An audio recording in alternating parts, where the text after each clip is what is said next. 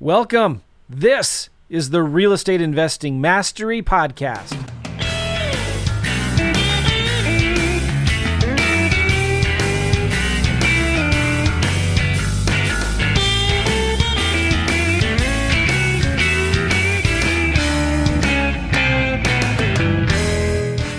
What's up, guys? Joe McCall, Real Estate Investing Mastery Podcast. You're in for a treat today. We got a special guest all the way from Puerto Rico. His name is Jerry Norton, and we're going to be talking about on this podcast here how to, it's becoming harder and harder to do wholesaling. Wholesaling is my favorite strategy. If I were to start all over again, I would do wholesaling. And we're going to be talking about that with Jerry Norton. He's been one of the premier experts in the industry on wholesaling and fixing and flipping. And I really love getting his advice. He's got an amazing YouTube channel, and he's been doing this business for a long, long time, very successfully. And he's going to be our guest today. We're going to be talking about how to wholesale deals in an increasingly difficult market. It's getting a lot harder and harder to do these deals. So we're going to be talking about the right way to do it. And he's got a special gift that he's going to be giving you. There are 4 important disclosures that you need to be making. Whether you're a realtor or not, there are 4 important disclosures that you need to have in all your deals, your wholesaling deals. And we're going to be covering that. And he's going to give you a link, or pretty soon there, later after we finish recording, there will be a link in the description down below on how to get these disclosures for free. So check the description down below on YouTube. All right, now, real quick. This podcast is brought to you by my book, sloclass.com. Now, we're talking about wholesaling. This is a book about lease options. It's about different way to do deals. A lot of times when you are marketing for sellers, you're going to find a seller lead that doesn't have a ton of equity. Maybe the house is worth $300,000 and they owe $275,000. Well, that's not necessarily a good wholesale deal, but it might be a good lease option deal. If it has a little bit of equity, if it has a little bit of cash flow, maybe you can get it under contract as a lease option, turn it around into an Airbnb, a short-term rental, or maybe even a lease option as well. So this is a book I wrote. You can get it for 100% free. There is one string attached. If you go to sloclass.com, you have to watch my webinar. And after the end of the webinar, it's a masterclass on how to do these lease option deals. Then you can get the PDF of this book for free. All right, so go to sloclass.com, sloclass.com. Check out the book. One more thing. You can tell by my background that I am not in my home office. Actually, I am. I decided to wear my Hawaii hat, and I decided to pretend I'm at the beach. This is not a green screen. It's actually a new studio thing that I have. It's a projector that's shooting up into this nice, expensive screen that I have. And because Jerry Norton is in Puerto Rico, I thought, man, I'm going to be at the beach as well. Speaking of Jerry Norton, let's bring him on. Jerry, how are you, my man? Good. That beach looks amazing. It does. I have a better view of the beach than you do. Yeah, you do. That's great. I'm in St. Louis, Missouri. For those of you that don't know, Jerry is in Puerto Rico, and you've been there a little over a year or two now, or is that right? Wow. Yeah, it's been a year this month. And it's been working out? You like it? Yeah, I've learned a lot and love it. Yeah, it's a transition. It's been a little challenging for my wife for some things, like she misses home a little, The kids have adjusted amazing. They love it here. Wow, nice. Yeah. So that's good to hear. And you still do deals in Puerto Rico, from Puerto Rico, rather? It's actually no different whatsoever from, my home office in Arizona, just looking out the window at a different view, but the business is the same. Nice. I'm doing stuff here now too that I wouldn't have been doing just from being here and figuring things out. But yeah. One of the people who don't know, why Puerto Rico? Why did you move there? Well, so the IRS offers some pretty hefty tax incentives if you move your family, your life, and your business to Puerto Rico. So it's pretty incredible. You got to meet all the guidelines, right? But if you do, then you pretty much are at a 4% income tax, 0% capital gains to live in the Caribbean, right? Let's change the subject. That's depressing. No, it's actually good for you. That is awesome. Amazing. Man, I used to joke, Jerry, that I want to pay $1 million a year in taxes. That was my thing. But it's not what you make, it's what you keep, isn't it? Right. Yeah, that's so true. I mean, there's lots of ways with real estate to offset some taxes, but if you're really into flipping and wholesaling, then you hit that ordinary income pretty heavy, pretty high. Mm-hmm. And so, that's just been my roots and the bones of my business. So I've always been in these high tax brackets. Mm-hmm. So this was a great solution for me. It's not for everybody, but it's been a great solution for me. Well, you're giving yourself pretty much a huge raise. Yeah. You know, and you don't have to share your numbers, but it's significant, isn't it? It's significant. Yeah, it's millions. Yeah. And it's, I mean, I call it a time machine, or like another way I look at it is I basically doubled my income because I was in almost a 50% tax bracket. So I've essentially doubled my income without doing anything different in a way. living near the beach. Yeah. That's awesome. Good for you. Good for you. All right. So you've got a huge YouTube channel. It's called Flipping Mastery, right? And I'm sure everybody here has heard of you, but talk a little bit about your story, your history, and what do you do right now on your Flipping Mastery YouTube channel? Yeah, so it's primarily focused on wholesaling and fix and flip. And so, because I'm kind of like all things flipping, I don't want to be a one-trick pony where I just do wholesaling. I started out that way, great barrier to entry into real estate, like a lot of people do. It's still kind of the backbone of what I do because I love it. If you don't want the deal, just wholesale it, make 10, 20, whatever, and move on, right? So I try to be selective and take on deals that are high margin. That's kind of my big thing is if you're going to take a deal on to fix and flip, make sure you've got good margins on it because it's the same work to do a small deal as a big deal. So why not do bigger deals and then kind of wholesale everything else? So yeah, on the YouTube channel, we teach pretty much all things wholesaling and flipping. I put a lot of effort into the content to make it relevant, especially today. You know, I think the way we do the business today is much different than even a year ago, 2 years ago. And so I'm constantly trying to develop and adapt. And so I share that journey. So the things I share on the channel are basically what I'm doing, what I'm learning, how I'm adjusting, and then ways to do that in a way that's efficient, effective, and, is working. So that's kind of what I do on there. And it's been great. We have a coaching program, I have a software and some other things, but my heart and soul is in providing content that people can apply and see results as quick as possible, which is coming from, and I know you're this way. When you're in the education space, I mean, there's nothing more rewarding than seeing people apply the things you teach and then see results. And that's kind of like what drives a lot of this is, just seeing it work and have people tell me about the success they have. That makes it like all worth the effort you put into it. It is amazing. If you guys have not seen Jerry's channel, you need to go to YouTube and subscribe and watch his videos. He's got a lot of really good watch me videos. Yeah. Watch me talk to realtors. Watch me make an offer. Watch me negotiate a wholesale deal. Yeah. Super educational. You can get tons of value. I tell you, when you get his channel, get your notepad and paper out and take some notes. He's got some really good stuff in there. I'm real jealous of Jerry too. You did an Instagram story video or whatever yesterday where you were doing planks with one of your kids for 2 minutes. Jerry, I didn't make it the 2 minutes. I didn't make it the 2 minutes. Yeah, I could have. So my daughter laid on my back. We work out together, her and I, every day. And she's 15. So we kind of had this bet that I couldn't do a 2-minute plank with her like on my back. But she was like rocking, so it made it really hard. I work out with some friends in the mornings. I've been doing it for 6 months, maybe close to 7 months. We get up, we meet at the gym about 5 a.m. Wow. 6 days a week. And I've been slowly getting to where I can do a plank for a minute. The first time, I can't do it the second or third time, but man. Those are killer, man, aren't they? It's crazy how hard it is. Yeah. All right, so back to wholesaling here.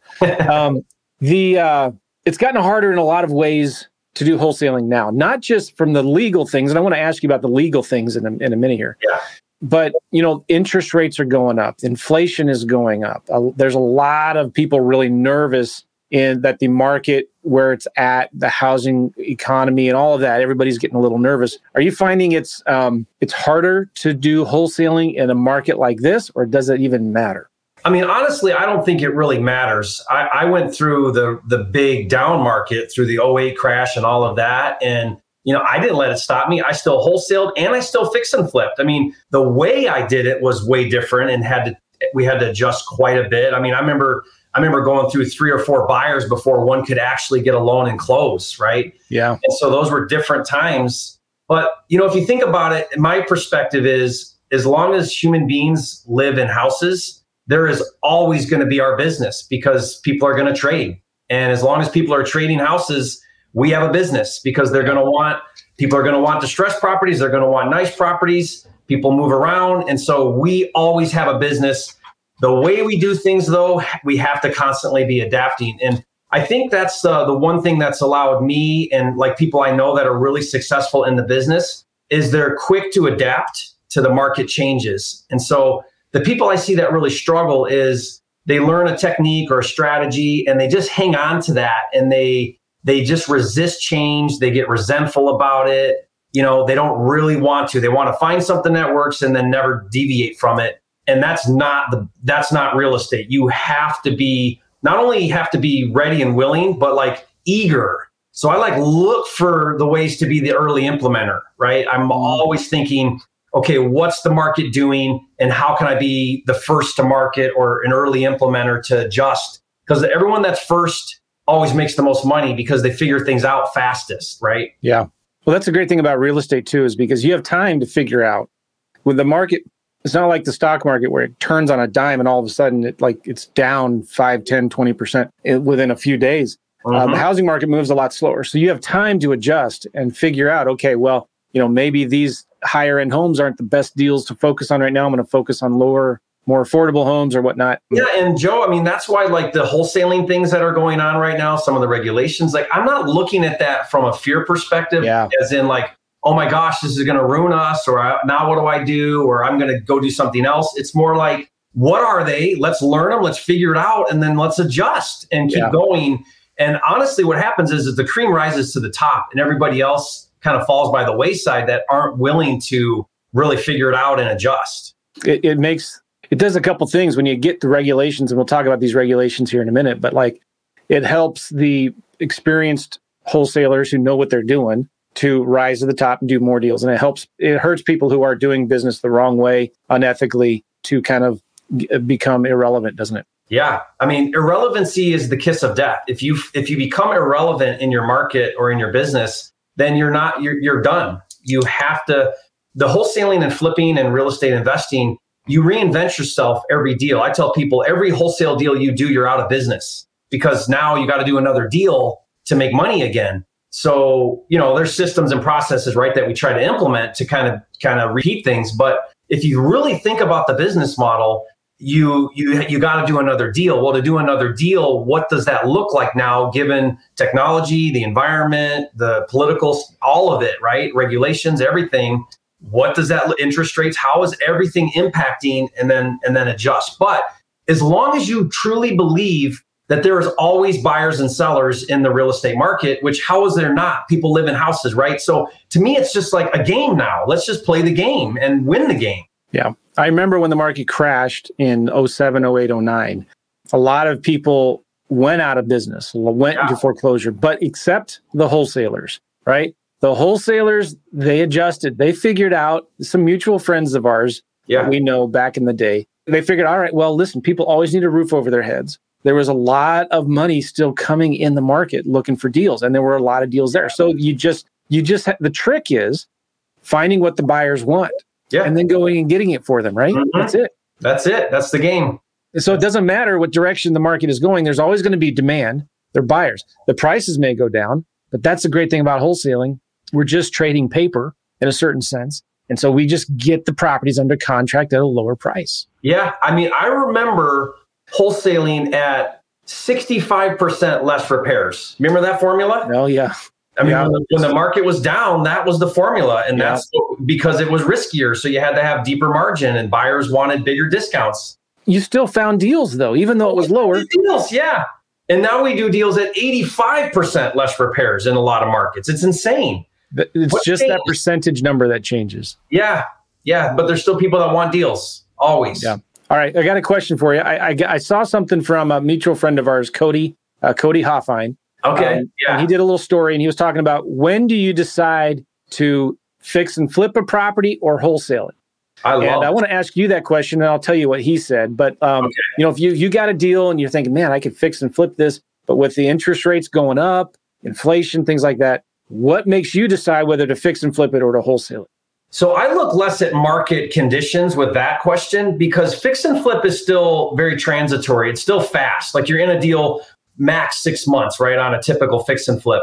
So you're not going to get stuck with a property where there's this massive market correction. I don't think. Now, it could happen, but I don't think that's what's happening in the marketplace. There's basic supply and demand issues where we're not going to see that. We're just not.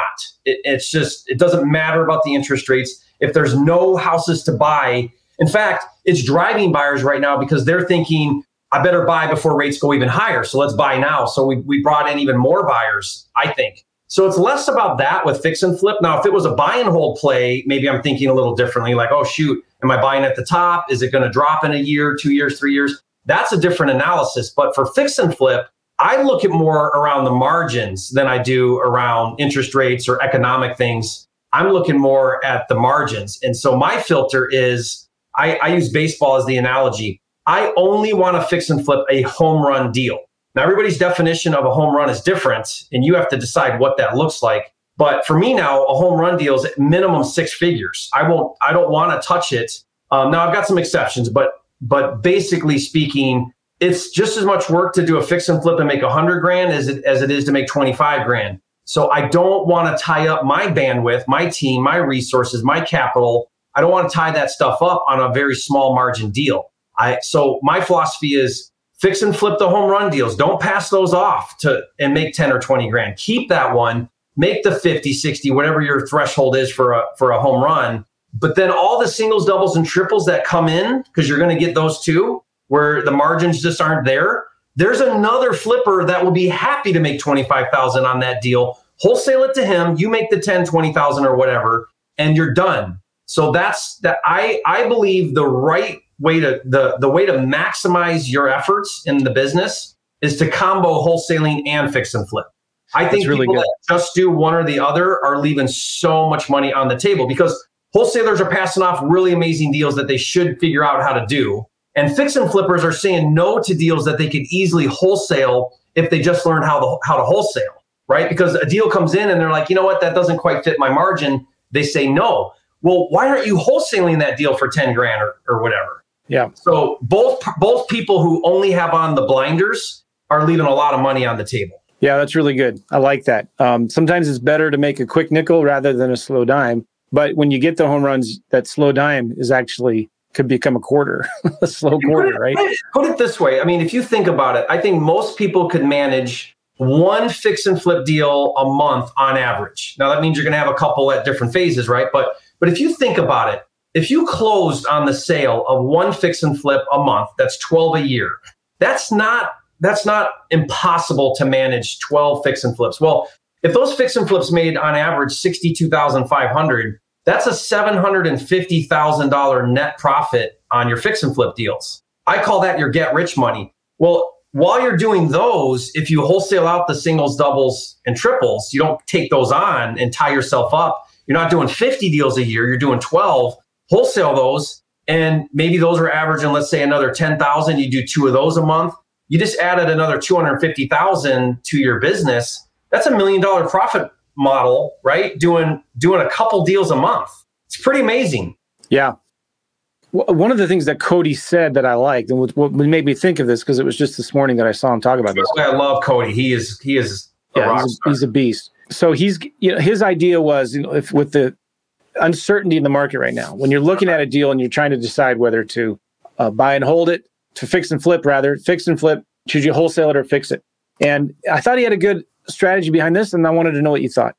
Basically, like, you should buy it to fix it if you have multiple exits. So if for whatever reason you can't sell it for the price that you're hoping for, you could at least still hold it as a buy and hold rental, and it still makes sense. Okay, so it still cash flows. What would you say about that? Well, I mean, to me, I get that strategy. It's a really smart way to think about it, because then you either win or you win, right? Like you're figuring out how to have a plan B on your deals. And I'm all for plan B. Me personally, I would probably fire sale a property and not make any money on it, then keep it and build out a rental portfolio, just because rentals to me are an all or nothing thing. It can't really be a side thing, I think. Now, people do it, but I think if you're going to do one rental, you better plan on doing 100 rentals. Nothing's worse than having 5 rentals or 10 rentals, because you don't really make money with 5 or 10 you got to have 100, like single family. Yeah. To really have an impact, you got to have a lot of them. It's not just a onesie twosie thingy. And so then you got to get set up for it. You got to have good property management. You got to be able to deal with the issues. You got to be able to then manage those assets. And I think people are you either got to be good at managing assets, and a lot of people aren't good at managing assets. I'm not, and I recognize that about myself, which is why I don't. I stay in my lane, which is flipping. Now I have some, but they're luxury and they're like, print money. I've got one that's $25,000 a month, and my PITI on it is $13,000 a month, right? So it's a luxury house that cash flows mad. But my point with that is, if you're going to take on rentals, then you've got to dedicate a portion of your mental capacity to really manage those assets well, or they will bleed you. And I know a lot of people, most people I talk to that have a handful of rentals, those rentals, they hate it. 9 out of 10 people I talk to are like, oh my gosh, I hate my rentals. Yeah. I hardly talk to somebody that says, I love them, unless I talk to the guy that's got 200 of them because he's built a model around it and he really knows. That's why my favorite list to target and market to are tired landlords. I love tired landlords for two reasons. One, you're dealing with an investor, so you can cut the crap and get right to the numbers. I love that. I don't want to hear your sob story. Yeah. Not that's. I shouldn't say it that way, right? But with retail, you gotta let them cry on your shoulder. You gotta try to find the motivation. With tired landlords, it's like, here's my number, take it or leave it. Great, I like that number. Let's go close. It's all of the emotional stuff is gone because they're investors. Yeah. So anyway, I love the tired landlords. Yeah. Right. There's a lot of. There is. There sure are. And they burn out. I remember when I got started doing postcards way back in 2008, I remember thinking at the time, Chris Chico was teaching, he had a course called Absentee Owner Profits. Yeah. And it was all about sending postcards to absentee owners. And I remember thinking, man, everybody's marketing to that list. Everybody's using this postcard. I would complain about competition back in 2008. And I was saying the same thing. You can't buy deals at 70 cents on the dollar, but like I did his postcards to that list, and sure enough, started doing deals from it. All right, I want to talk about something that's been a kind of a trend the last few years. Although I will say this is an age-old problem. This is actually nothing new. There's always been this fight between realtors and wholesalers, and whether you can do deals without a license and things like that. But it seems like at least it's been getting a lot more attention lately, where some states are passing restrictions, or they're threatening to, saying, hey, you can't do any wholesaling without a license. Can you touch on that? You've talked about it a lot. I talk about this a lot because it's a really big thing happening, and it's going to continue to happen. So we need to be aware and be prepared. But I think what people need to really understand is the big picture of what's going on here, or what the issues are. And having a real estate license for almost 18 years now, my broker's license now for more than 10, I get it. I understand the perspective that they're coming from. And this is mostly led by NAR, the National Association of Realtors, and a lot of realtors that drive this movement. The argument is that wholesalers are brokering and that they're a non-principal in the transaction. Now, technically, contract law says we're not. We have an equitable interest because we are the principal on the contract, and therefore have the right to assign that contract because it's an asset. And so we have this like legal thing that wholesalers hide behind, right? That we kind of live by. And we say, I have a contractual right to assign this contract unless the contract forbids it. Unless the contract specifically in writing forbids it. You're totally right. And that's all contract. That's all contract law, right? But you got to set that aside for a second. Be open-minded as a wholesaler. Let your argument go for a second, because that's true. You have a contractual right.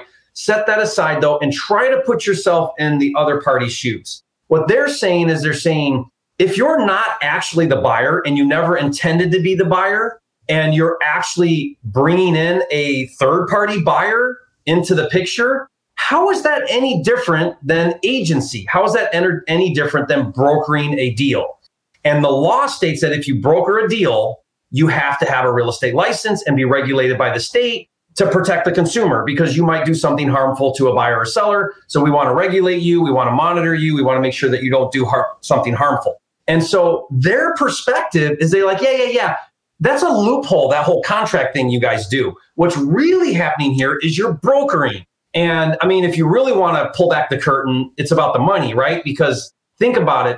If NAR could bring all wholesalers under the broker agent model, now you would be bringing in all of that wholesaler revenue into the split, into commission split. Yeah. The state would be getting money. Brokers would be getting money, right?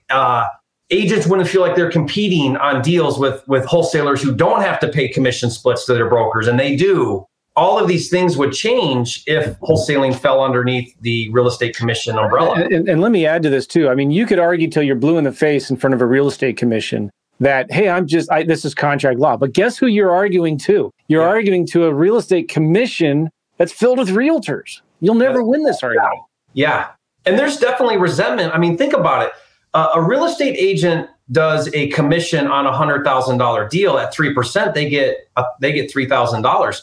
Yeah. You and I are wholesaling that deal for $10,000, $15,000, $20,000. Yeah. So you can see where the resentment would come from, and you can justify the argument. Now you can disagree with it, and you can say it's not legit. It'll never stand up. I have this argument all the time. I share what's happening, and people argue with me and say contractual law, and I'm like, dude, don't argue with me. Just understand what's happening, what the other side is saying, and also understand that NAR collects $500 million annually in dues and is the largest trade organization in the country. Guess what? This is something else. Next to tobacco, I think they're the number 2 or number 3 lobbyist in Congress. The National Association of Realtors. Powerful. Number 2 or number 3. Which is why it's been so slow to see commission reform. But I follow all the court cases. They're in court with the DOJ, and they're in multiple lawsuits. I mean, the market wants to disrupt the real estate agent commission model. And I think it's going to finally happen here soon, where things are going to get disrupted. So it'll be interesting to see what happens. But you can't take away, and you can't turn a blind eye to what's happening. And a lot of people are like, well, okay, get your license or double close. It's more than that. You really need to understand what's going on, big picture. What is the sentiment? What is the feeling? What is the driving factor that these anti-wholesalers are doing? And if we're not careful, they could create a scenario that pushes us kind of out. And by being so negative, I mean, there's all this talk about how it's predatory, stealing equity from sellers. And this stuff is gaining traction and getting root. Let me tell you, there's a local news channel here in St. Louis, and they've been calling me, asking for my opinion on what the housing market and stuff like that. And they want to interview me on camera. And I said, no, I'm not going to do that. But I have talked to them on the phone. And this is one lady, she's super nice. She was like, well, what's going on in the housing market? And there's a thing going on right now where people are trying to blame somebody for the housing crisis, and investors are a huge target. And she's looking into this right now. And let's see here, almost 2.5 out of 10 homes sold in St. Louis County right now are sold to investors. Yeah. And there's a certain part of North County where there's a lot of homes are cheaper, a lot of investor activity. It's 4 out of 10 homes are being purchased by investors. And so we're getting a lot of scrutiny right now in the media. It doesn't matter if you're a licensed agent or not, but it's the licensed agents that are complaining about all these investors that are coming in and buying these houses and pushing the regular homeowners out because they're increasing competition. This is a huge move. I mean, Canada passed a 2-year restriction on outside investors buying real estate because of investors. Texas right now, I just read an article that they're exploring that. Limiting, putting laws against investors buying real estate. Can you imagine that? California is trying to pass a 25% tax if you flip a house within 3 years. 25% tax on flipping. Now, that's not, you buy a house and sell it within 3 years, which is normal. You pay a 25% tax. They're trying to pass that law. So it is a big movement to demonize investors in the real estate market. Because like you said, it's got to be somebody's fault. So investors are taking the blame for that. It's not the government's fault. No. It'll never be their fault. So, all right. Let's get back to this licensing thing. Yes. You have some disclosures that you give away for free on your website, and you gave me permission to share them with you. with the audience right now. So I'm gonna share them if it's okay, and then we're gonna give a link to these disclosures. There's 4 of them, I think, right? Mm-hmm. We're gonna give away these for free if you go to the link in the description of this YouTube video. So if you're listening to this on an audio podcast right now, just go to the description on my YouTube channel. All right, I'm gonna move my screen down here so I can see this. Let's talk about this first one here, the investor disclosure addendum. I'm going to zoom in some more. What is this here? So this is where I put all 4 disclosures on one addendum. Now, when you get that download, Joe, each of these disclosures, each of these 4 are on I'll also give them to you separate on its own standalone in case you just want to use one or the other. I recommend you use all 4 of these and you make this standard part of your contract. So on my personal contract that I also give away for free, I can give you that link if you want. My regular contract with sellers, these were already baked in there, so you don't need this addendum. But if someone's using their own contract, purchase and sale contract, then they could just attach this to that contract and add it as an addendum, and then it covers these 4 things. Yeah, so the 4 things, you're seeing them separate. All right. So these are 4, one page that has all 4 of them, and then 4 separate ones. You got it. As well. All right. So talk about equity release. What is that? Okay, so equity release, I created this disclosure around the argument that Atlanta started when they passed some laws around how you market to sellers. And they came out with this study and they really pushed hard this idea that wholesalers steal equity. And I never heard of that before. They called it equity theft. Yeah, so it's ridiculous. Yeah, it's like, what? I mean, the equity is in the unrealized potential for adding value to the property, right? Yeah.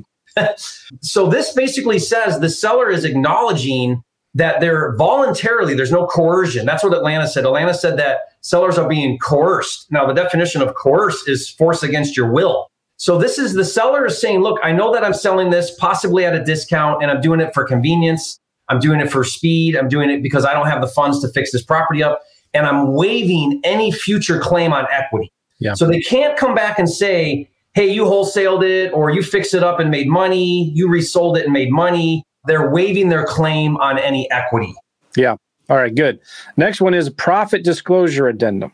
Yeah, this is similar to the equity in that it's, again, the idea that the seller has to know, and this is a big thing that the anti-wholesalers are saying, is you need to be explicitly clear that your intention is to buy that property, to resell it in some way or another, or rent it or do something to it to make a profit, and that they understand that. So it's very important that we're having this conversation and we're having these disclosures with sellers around this. In fact, the reason why I created this one is I did a deal in Maryland and the title company would not close the transaction because they said my assignment fee of $20,000 was too much profit and they didn't feel comfortable underwriting the deal. And I said, too much profit. Yeah. So I said, well, what if the seller signed off that they were okay, I was going to make a profit? And they said that would be fine if we had that. So then that's where this came from. And now who gets to decide how much is too much profit? Not only that, Joe, but what does that have to do with title insurance? None. Well, I asked my title lady in Arizona that I do a lot of deals with, and she said sellers are actually making title claims on unrealized profit so they just want nothing to do with it, right? They want their nose clean on it. So that's why we have that one. All right. Assignment disclosure. What is this? This one is very common now. In fact, this is Arizona passed a law that is this exact thing. If you're wholesaling, you want to make sure you're telling the seller that you may assign the contract. Even if there's not a law around it, even if it's not required, even if there's not a no assignment clause in the contract, just tell the seller that you might assign the contract and have them be aware of that.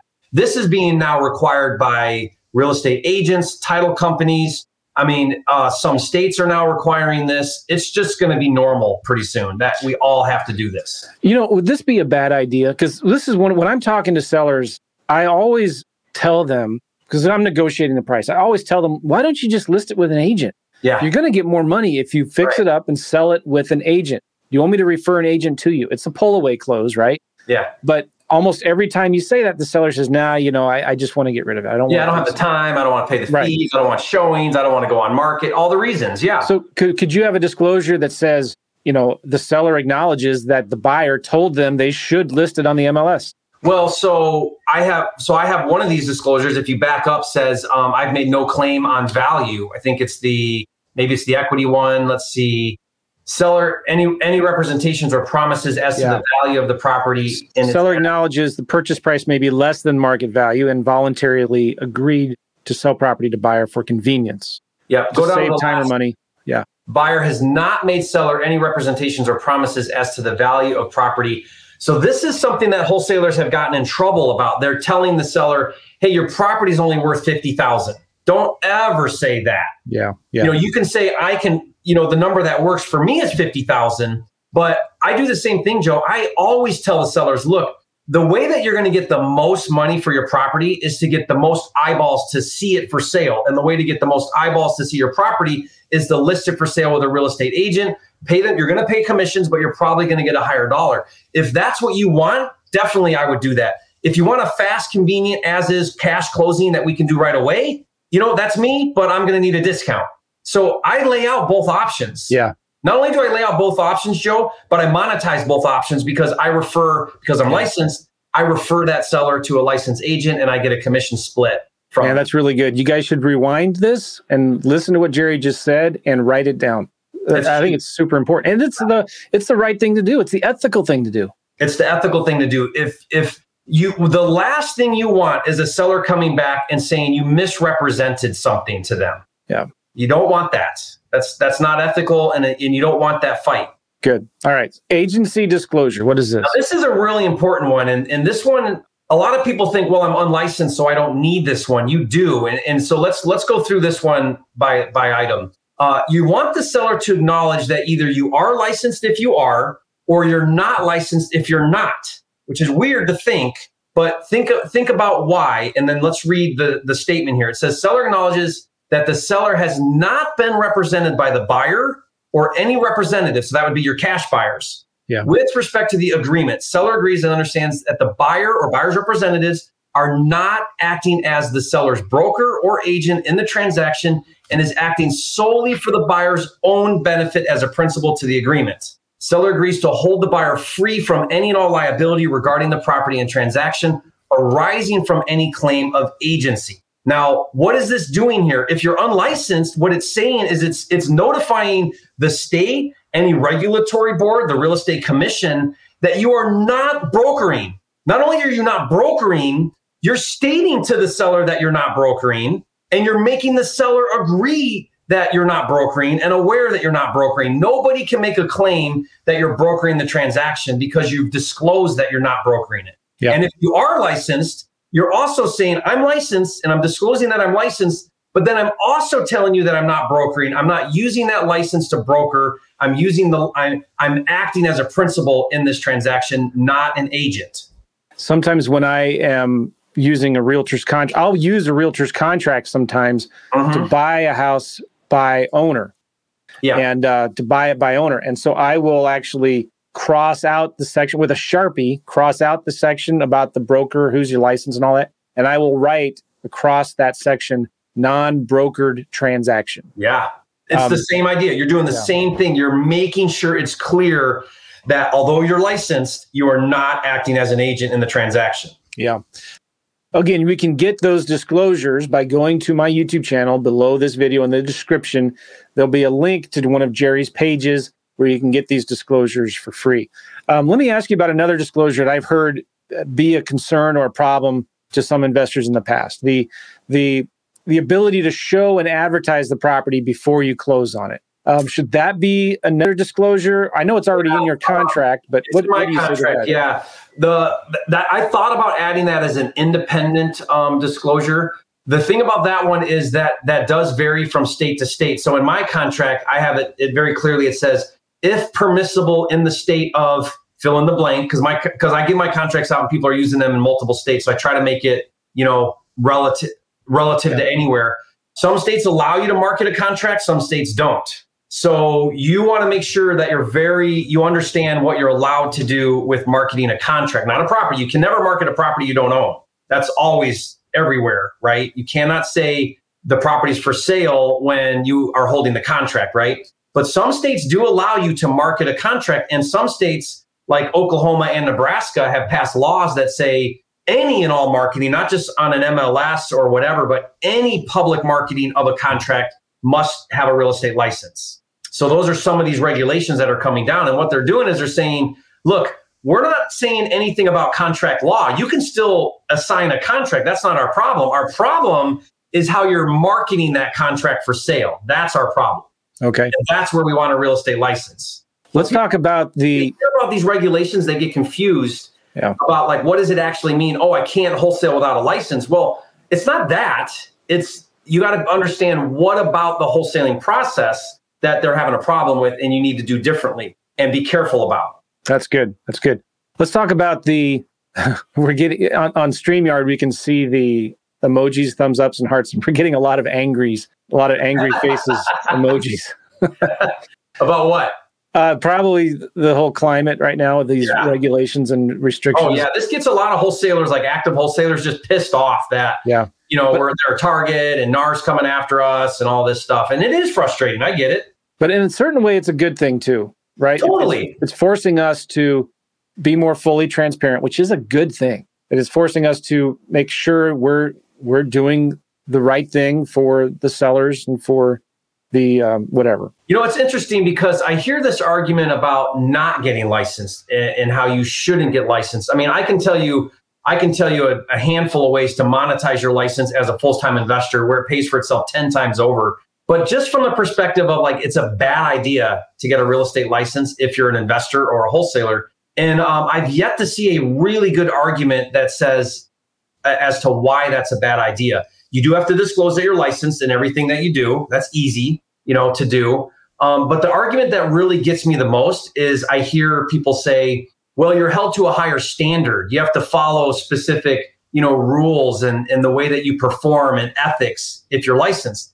And so my argument to that is, let me get this straight. You want to be shady and unethical and unlicensed. I mean, like, that's not the trade-off.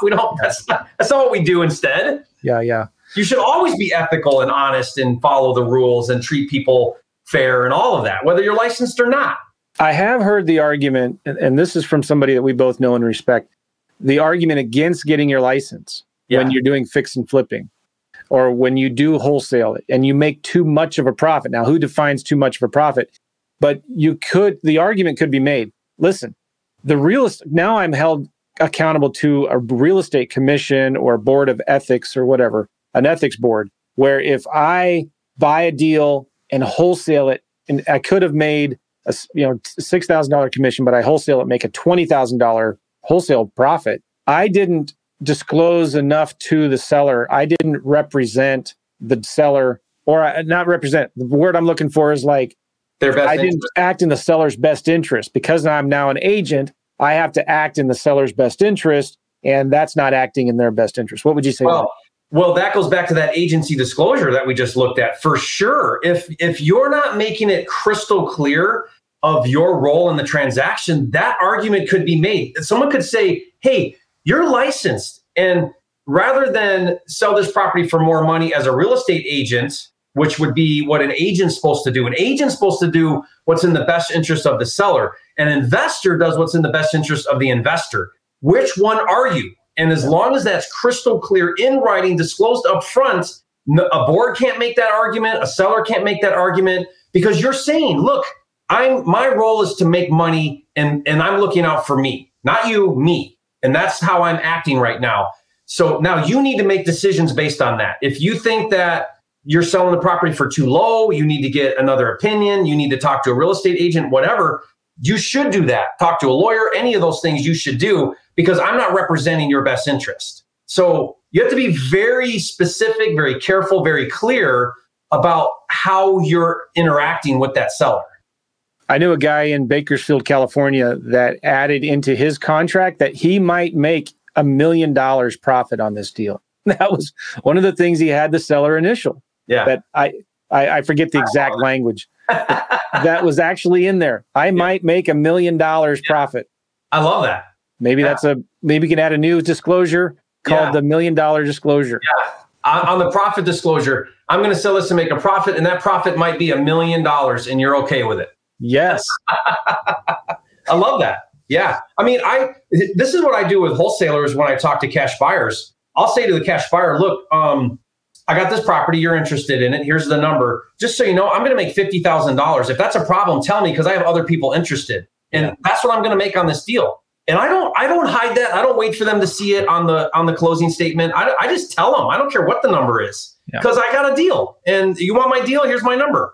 Yeah, that's really good. All right. Very important things. One thing I want to talk about too is the means and the intent to close. So like when you come into a deal, I've heard this from real estate investing friendly attorneys saying you need to have the intent to actually close on the deal coming up front, and you have to have the means to close on the deal. So if you want to, you can actually bring in the money to close on the deal. Will you talk about that? Yes, that's why I think all wholesalers should have a double closing as either a plan A or plan B. You have to be ready and willing and able to double close. If you double close, so double close means you take down that first contract, which means you fulfilled the obligations in the contract. You performed. Now, the fact that you resold it 5 minutes later is not the point. You can do that. But if you're going to say to a seller, I'm a cash buyer, I'm going to buy your property for cash, then you better be able to back it. Or you better change that language and make sure you're not saying anything remotely close to that. So like a way around that is to say, look, me and or my partners or investors may buy your property for cash. It may not be me. It may be one of my partners or investors, right? But you cannot say that and then not actually be able to perform on that. That's unethical. That's dishonest. Yeah, I think. And I think a lot of people are looking at it that way because you're not. So wholesaling used to be, let's think about the history of wholesaling. Wholesaling used to be like a plan B. It was never an industry, right? And we turned it into an industry. It's a multi-billion-dollar industry now, meaning people go into the contract up front and plan A is to wholesale the contract. It used to be investors would get contracts and, oh, you know what? This one isn't going to work out. I'm going to sign it to this guy. But the original intent was to buy it, to rent it or fix it or whatever. And it was this obscure thing that people kind of did. Now it's a full-blown industry, thanks to guys like me and you teaching how to do it, right? So now you have to think about approaching that differently with sellers. You cannot be dishonest about your intentions. And the court looks at your intentions. It's the spirit of the law, not the letter of the law. Yeah. So they're going to look at the way you're interacting, the things you're saying, how you're coming across, what messaging you're sending to sellers. That's what they're going to look at, and what's in writing. But they're going to really look at what do you intend to do. And if you've got no intention, no means, no ability to actually close on the deal, then it's going to be looked at very negatively. I want to bring up two things here. Number one, how can an investor, somebody new especially, get the money to close on the deals? Number one. But the other thing is, you use this, I've heard you talk about this before, it's so good. You use this as a negotiating tactic. When a seller says, no, I got an offer from somebody else, right? What is the thing that you tell the seller? This is so good. What do you tell the seller? Okay, great. You got another offer. Go ahead and take it. But just make sure that. Yeah. So because I can take down deals, that puts me in a unique position where I can step above all other wholesalers that can't. So what I'll do is I'll say, hey, listen, if you've got a higher offer, good for you. You should take that higher offer. You should get as much money as you possibly can. But I want to advise you, make sure that you're getting earnest money. Make sure that buyer that says they're buying it for cash actually has the cash. Ask to see proof that they have the cash. Well, and ask them to show you the previous 3 or 4 deals that they've closed on where they've actually been on title. Yeah. Now, I've shared this technique and this strategy, and I get the non-performing wholesalers, the guys that don't have the means, pissed off at me. They're like, dude, you're throwing me under the bus. Well, no, I'm not. I'm creating a competitive advantage, and you should too. Figure out a way to where you can do the same thing. Because what is it? It's not just price that wins, right? It's terms. So I win so many deals on my terms, meaning I'll put down a non-refundable $10,000 earnest money sometimes. I'll close in 10 days if you want. Here's proof that I have cash. Here's deals I've closed. All of that is creating a competitive advantage in a marketplace that's competitive. Like, that's smart. So here's what I've done, Joe, is seeing all of this happen. Last year, I opened up a transactional funding fund because I know and I believe that this is going to become more and more necessary for wholesalers to double close. So I'm trying to think ahead. I'm trying to plan ahead. So we have a program You can learn all about it if you go to usejerryscash.com. And if you can learn all about that program. Basically, I'll fund the first right there. Did I spell it right? Right, usejerryscash.com. Basically, what we'll do is, what I'm trying to do, Joe, is I'm trying to get a track record in my fund to then be able to go out and raise big money. So I want to show a lot of transactions. So I'm using my own money, my own fund. I haven't gone to raise money yet. And so I'll do the first one for free and then lock in at like a 1% rate, from here on out. So I'm going to take, as soon as I get to a certain point, I'm not going to do that anymore. But it's allowed a lot of people to have that confidence to go forward and say, I can take your deal down. I have backing to buy this property. And that's a game changer when you can actually have that kind of confidence. We get proof of funds. So it really allows like new wholesalers that don't have money in the bank to really go forward and have that competitive advantage now. Yeah, good. And if it's not mine, I don't care. Don't use mine, but like get lined up with something like that. Partner. Like I have some people that partner with cash buyers. Yeah. And if you partner with a really cool cash buyer, they'll and they want you to win because you're bringing them deals. They'll let you use their proof of funds. They'll let you use, their credibility. And that's just creating strategic partnerships to make you a better wholesaler. Well, and this is so good too, because whether you go to usejerryscash.com or use a local hard money lender, another cash buyer in your market, if they won't lend on the deal or won't want to partner with you on that deal, it's not a good deal. So it's a great way to filter the good and bad deals, isn't it? Yeah. Oh, for sure. Yeah. I mean, because the lending people are smart. They're not going to lend on bad deals. So I try to follow the same criteria if I'm using my own cash. Like what is a smart way to buy into a deal? And that's where I should be. Totally. All right. So we're only got a few minutes left here. This has been really good. I hope you guys are picking up this gold that Jerry is laying down. Jerry, if you had to start all over again from scratch, we're talking about all of how hard wholesaling is now, or rather, how much harder it is now, maybe, right? But if you had to start all over again, you lost everything all of a sudden, and you had to make some cash to feed your 20 kids, however many you have. 10, yeah. 10. All right, I have 4. I love kids. Good for you. Congratulations. That's really awesome, by the way. Thank you. All right, so what would you do?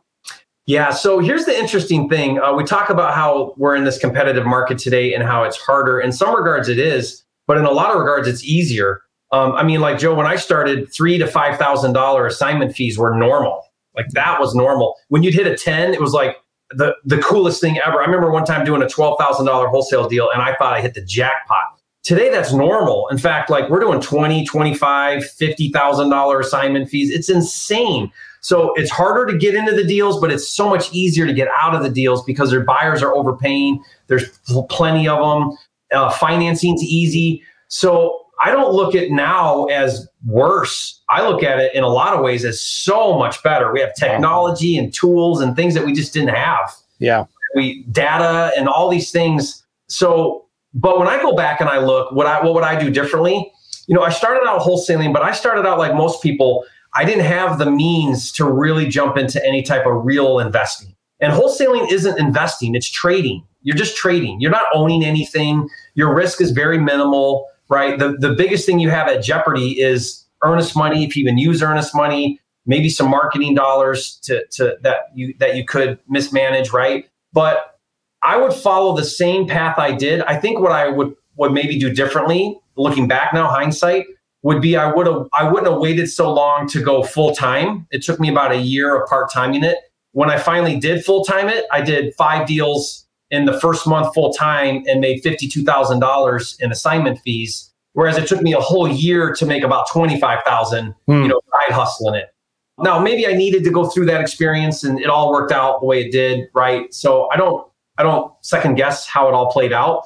But I kind of wonder, could I have gotten in the game a little sooner had I put all my attention into the business? But the thing that I would say to people is, you want to be careful of making wholesaling the end game.